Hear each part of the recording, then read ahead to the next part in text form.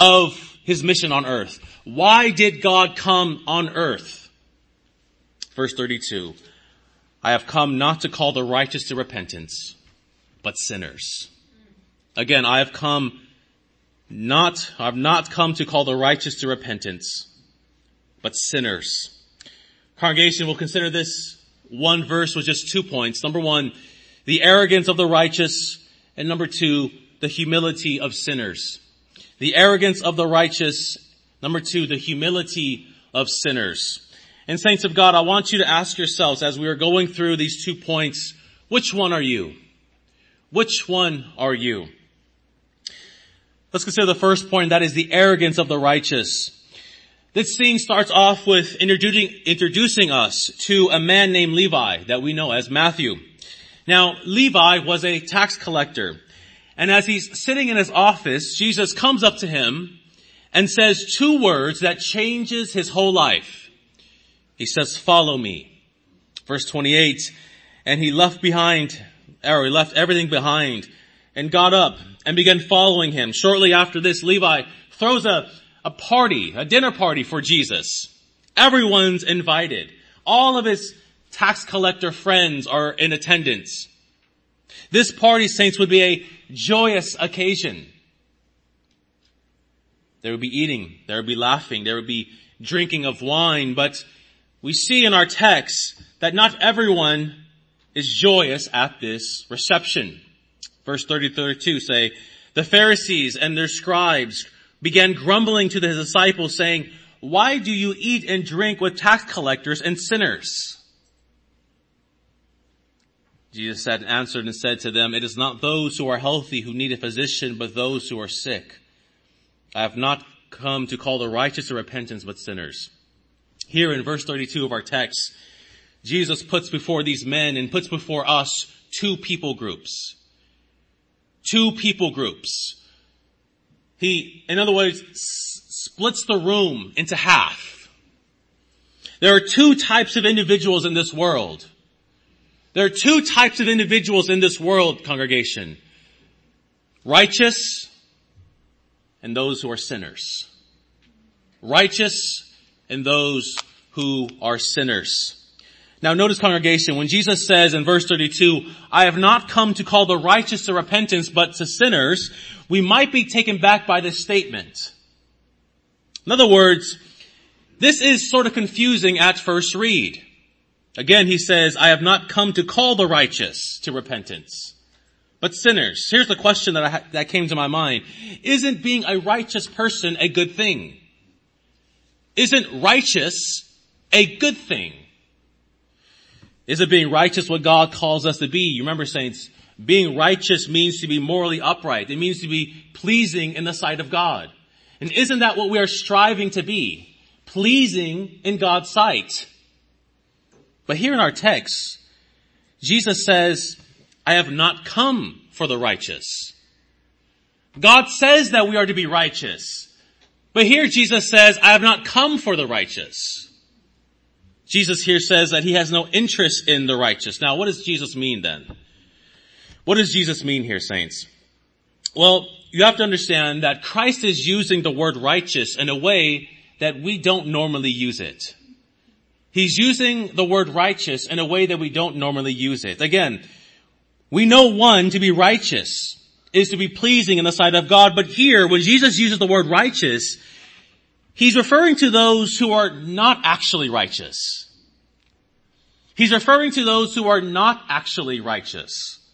In other words, Jesus is saying that there are some who have it all together. That there are some who have it all together.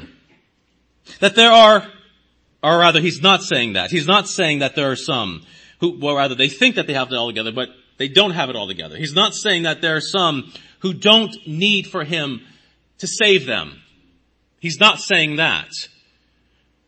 He's not saying that there are some who don't need his life, that there are some who don't need his death, who don't need his resurrection imputed unto them. He's not saying that on this earth there are actually some who are righteous and are of no need for my redemption and my redemptive work. Because, saints, if that was true, if Jesus was saying that there are some who are righteous, that some who are truly righteous, then he would be contradicting his own words. Remember Romans 3:10, none is righteous, no, not one. We read in Psalm 14:2-3, the Lord looks down from heaven upon the sons of mankind to see if there's any who understand, who seek God. In verse 3, they all have turned aside. Together they are corrupt. There is no one who does good, not even one. So there is no one who is righteous. If anything, the scriptures are clear on, saints, is that point there is that there is not one person that is righteous. So then what does Jesus mean when he says he does not come for the righteous? Well, what Christ has in mind is this, that there are some in this world, there are some who think they are righteous, but in reality they are sinners. That there are some in this world who think they are righteous, but in reality they are sinners. I'll say it one more time. Those who think they are righteous, but in reality they're sinners. The context is what helps us come to this conclusion. Remember who Jesus is speaking to. He's speaking to the Pharisees. He's answering the Pharisees' question of, why does this man eat with sinners? The Pharisees are asking that. The Pharisees are the ones who are the very definition of self-righteousness. The very definition of self-righteousness. They are ones who think that they are high and above everyone else. They are the ones who think that because they are from Abraham's line, that they have a special privilege, but in fact, Jesus says that they are snakes. They are the offspring of vipers, inside full of dead man's bones. So when Christ calls them righteous, he's not agreeing with them. He's not saying, I haven't come for you, Pharisees, because you have it all together. But rather, he's calling attention to what they think they are, in order to drive home what they actually are. What they think they are. You think you are righteous, but let me tell you what you actually are. You're a sinner. Oh, saints, what is a self-righteous man? What does it mean to be a self-righteous man? A self-righteous man is the worst of sinners. A self-righteous man is the worst of sinners. A self-righteous man is one whom we all should pity. Whom we all should pity. To be more specific, a self-righteous man holds to the lie of what's called works righteousness. The lie from Satan of works righteousness. These people believe that their obedience to God's law merits them eternal life. That their obedience to God's law merits them eternal life. That these type of people believe that they, apart from grace, can contribute to their salvation. That apart from grace, they can earn and merit heaven upon their own strength. Now, what's the problem with this congregation? Well, for one, no one apart from grace can merit heaven.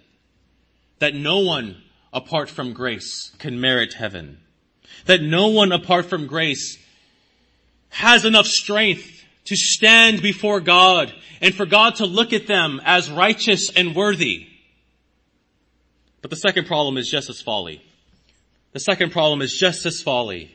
And that is this people misuse one of the main reasons why the law was given to man.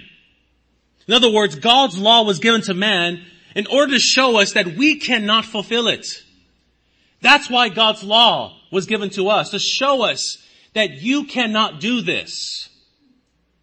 But when the sinner, or rather when the self-righteous one looks at God's law, when they see God's law, they see the law as something very doable. Something that they could attain themselves. You see, the sinner looks at God's law and it brings them to their knees. It causes them to weep, to run to Jesus Christ. But the self-righteous person, they look at God's law, they say, I can do this. I can fulfill every single commandment that God gave to man. Saints of God, that is not why the law was given. The law was given to expose our sin. Not to heighten our ego. It's to say that we can do it. There's many things in this world that you can do. Many things.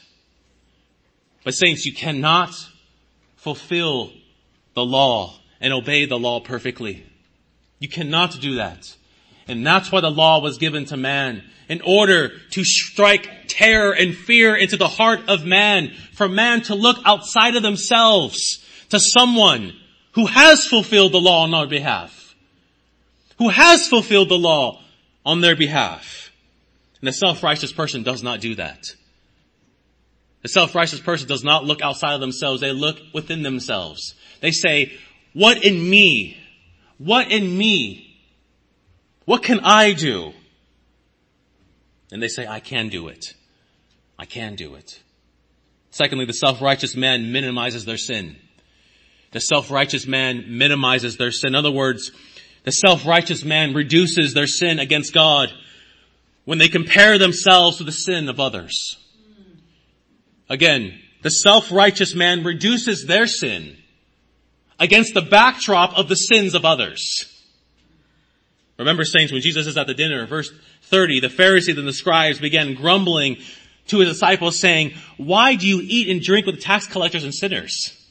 This is the very same thing that the Pharisees, Simon asked, to himself when that woman is crying and weeping at Christ's feet.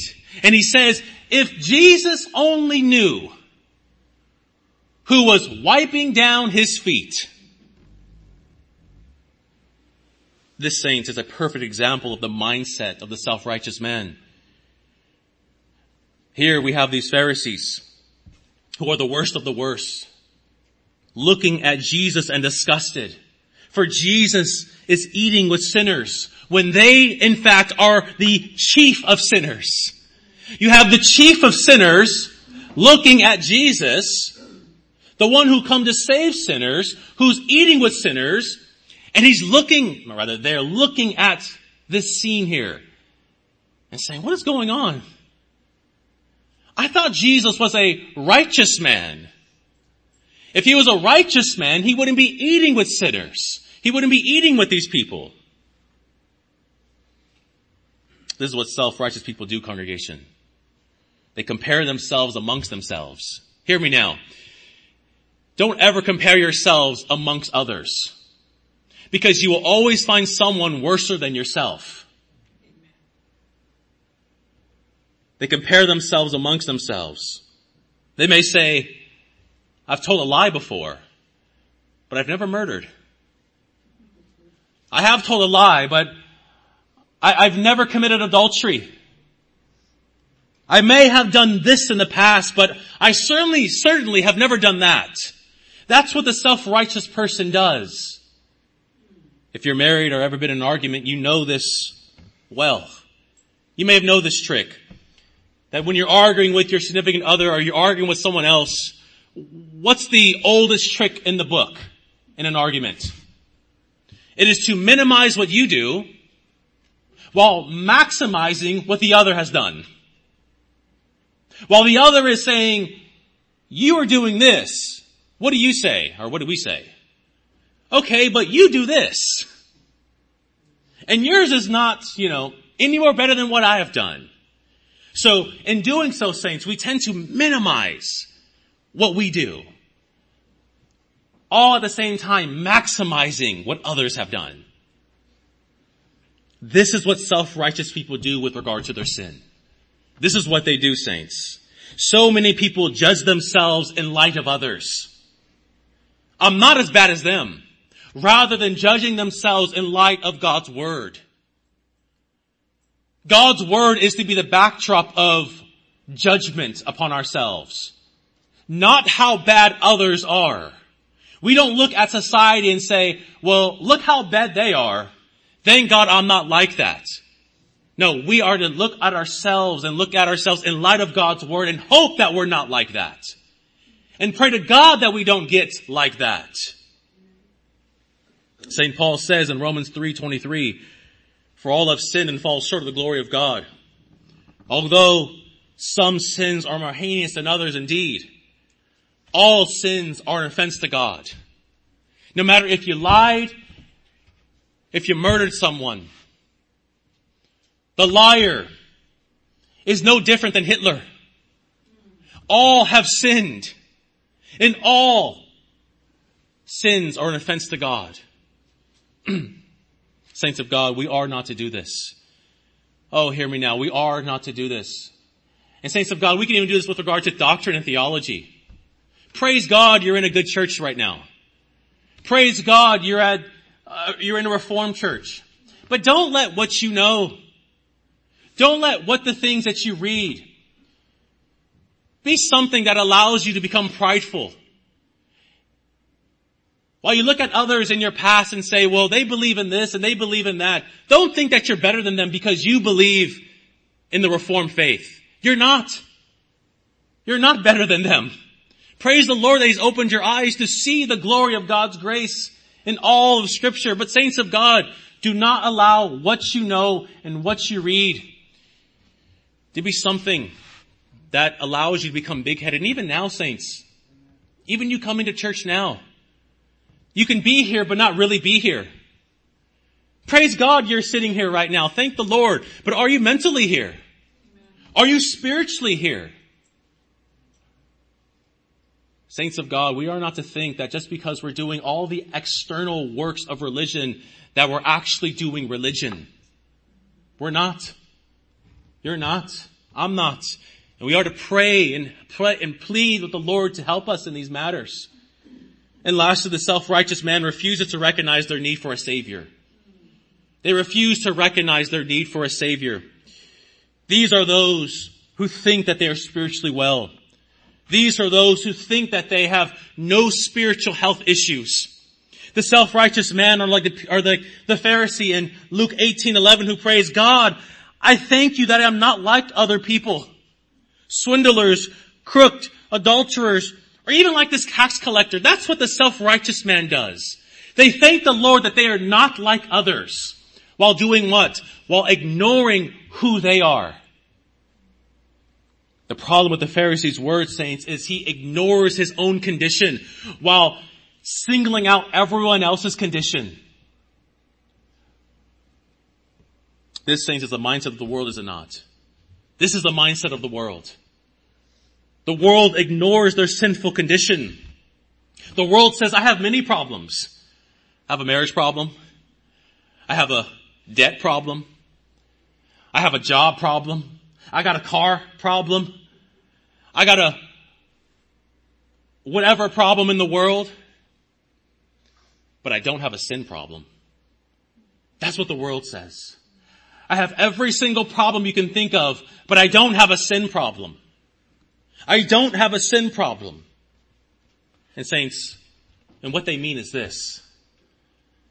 They don't have a problem with who they are. Because they see sin as merely just actions that are performed. I do bad things, but I'm not a bad person. That's how the world views sin. Just merely reducing it down to an act. I just do bad things, but I'm not a bad person. The self-righteous person confuses what he does with what he is. The self-righteous person confuses what he does with what he is. They say, my actions do not define who I am. My actions do not define who I am. I don't have a problem internally. But saints, we don't need Christ to merely cleanse us from sinning. We don't need Christ to merely stop us from sinning. We need Christ to cleanse us from being sinners.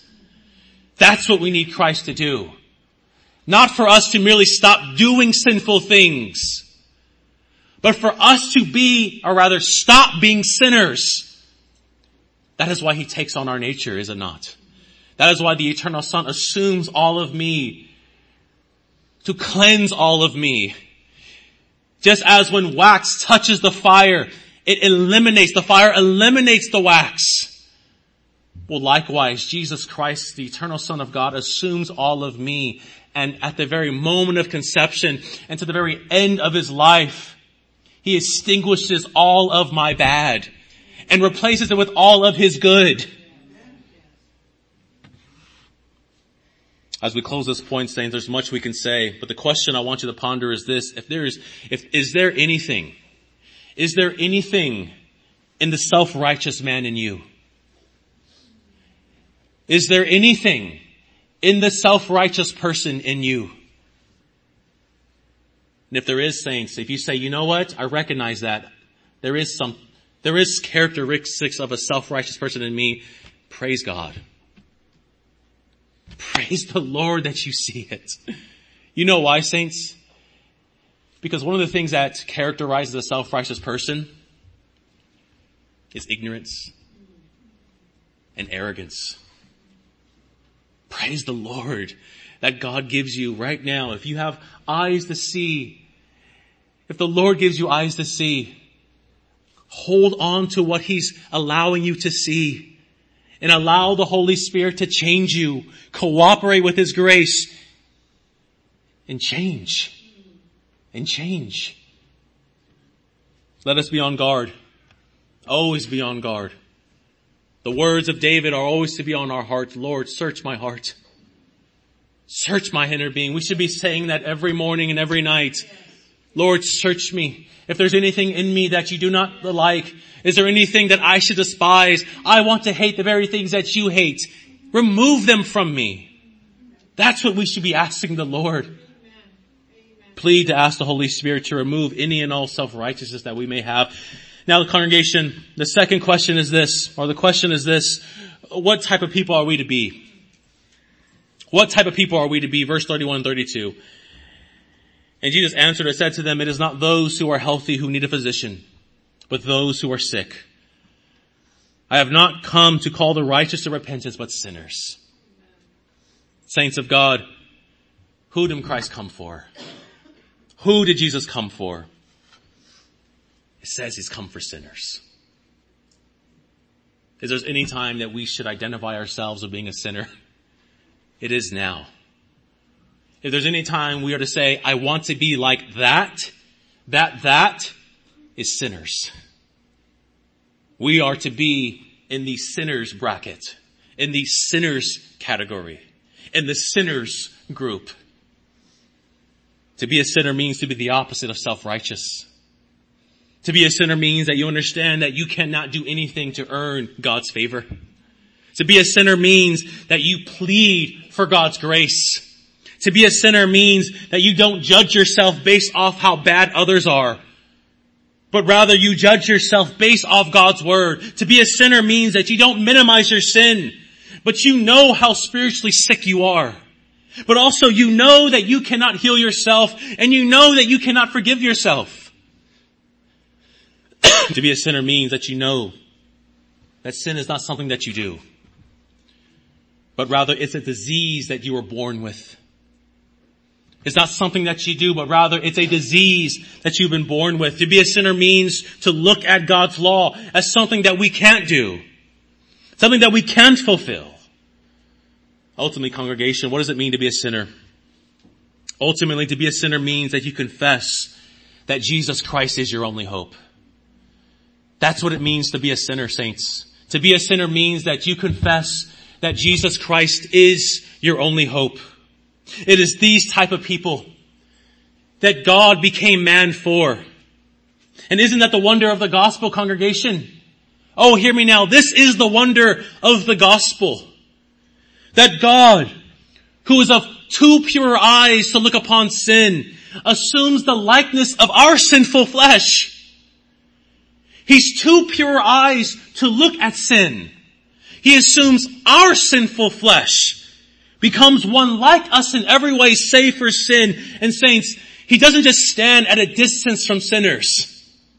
Again, the God who is of too pure eyes, the one who is holy, we just sang of who he is. He does not stand in the corner. Oh, what does he do? He eats with sinners. Just saying that should give you butterflies. Just saying that should cause goosebumps. The God who is of pure eyes eats with sinners. He speaks to sinners. He rubs shoulders with sinners. He touches sinners. He allows sinners to touch him. He befriends sinners. He calls sinners friends. Why? Why does he do this? Because he came for sinners. Allah did not come for sinners. Buddha did not come for sinners. There is not a comic book that has ever been written that says that God came for sinners. That the one who is holy and beyond all of who we are came to rescue us. He came to sinners. He came so near to sinners. Oh, saints, what a wonder this is. What a profound mystery this is. He came to sinners, saints. He came for people like Levi, a tax collector who was seen as a traitor, that was despised. He would take the money of the citizens and give it to Rome. He says what? Follow me. Oh, saints, he came for people like the woman caught in adultery. A woman who was to be stoned to death. A woman who did something, allegedly, that was seen as the worst of crimes. He came for people like her. And what does he say? I do not condemn you. Go. From now on, do not sin any longer. Oh, saints, he came. He came for people like the woman who was a prostitute. He came for the prostitute. The one who society looks down upon and rejects. And he says, come to me, all who are weary and burdened, and I will give you rest. He comes to tax collectors, for prostitutes, for women who have committed the gravest of sins. And he came to you, saints. He came to you. Whoever told you the gospel when you were younger, when you were older, whoever preached to you the gospel, Lord Jesus Christ, and at that moment you said, I believe, that's when Christ came to you. Christ came to you, and he spoke to you, and he touched you, and he allowed you to touch him. And ever since then, saints, you have yet to let him go, because he has yet to let you go. He came then, 2,000 years ago. And he came in the fullness of time to you. Saints, he came. You who were sick. You who, wherever you were doing in your life, whatever sin you were in, he came to you. And he touched you. And he healed you. The great physician, the great doctor, he came to you and he healed you. And oh, he's such a great doctor, is he not? Doctors wait on their patients. Doctors wait for those who are sick to come to them. Jesus comes to those who are sick. He doesn't say, what type of insurance do you have? He doesn't say, can you pay half up front and then maybe half later? He doesn't say any of that. He invites all to come to him. All who are weary and heavy laden. Oh, saints of God. He's a great doctor. A great doctor who gives his sick patients something that doctors can't give. You know, when Christ comes to you, He doesn't give you pills to take for 4 weeks straight and then you'll be good. When Christ comes to you, He doesn't give you some sort of liquid to take and then you'll be okay. He doesn't say, well, you only got 4 of the 3,000 vaccines that you need. Let's catch you up. He doesn't say that. He doesn't give us pills to take. He doesn't give us a shot to take. He doesn't give us medicine to drink. He gives us His life. That's the doctor dies for the patient. And in dying for the patient is healed. His life is our remedy, saints. As Isaiah says, by His wounds we are healed. His death is our cure. His resurrection is our cure. His ascension is our cure. His return is our cure. All of this is to say, Jesus Christ and Him alone is our medicine. He is our remedy and nothing else. He has healed us, saints. He has done what drugs could not do. He has done what the bestest of friends could not do. He has done what all the money in the world could not do. What has He done, saints? He saved us. He saved us. Saints, be like the sinner in our text. And what characterizes the sinner is simply this: cling on to Jesus Christ and no other. Cling on to Jesus Christ. Hold fast to Jesus Christ. Because even if you're holding on to Christ with just even a broken pinky, that is still good enough. That is still a strong enough, firm grasp. Because all we need is for Christ to hold on to us. It is not my holding that gets me to heaven. It is Christ holding on to me that gets me to heaven. And it is Christ holding on to me is the reason why I have not lost my mind yet. Is the reason why I am not and we are not like the self-righteous individual. Oh, saints of God, is there anything in you that is in the sinner? Is there anything in the sinner that's in you? And I pray to God that there is. And if there isn't, saints, ask the Lord. Ask the Lord to convict you. And ask the Lord to bring out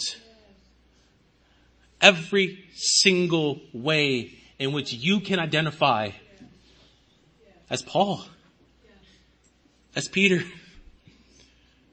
as James, as Mary, as those who have walked before us.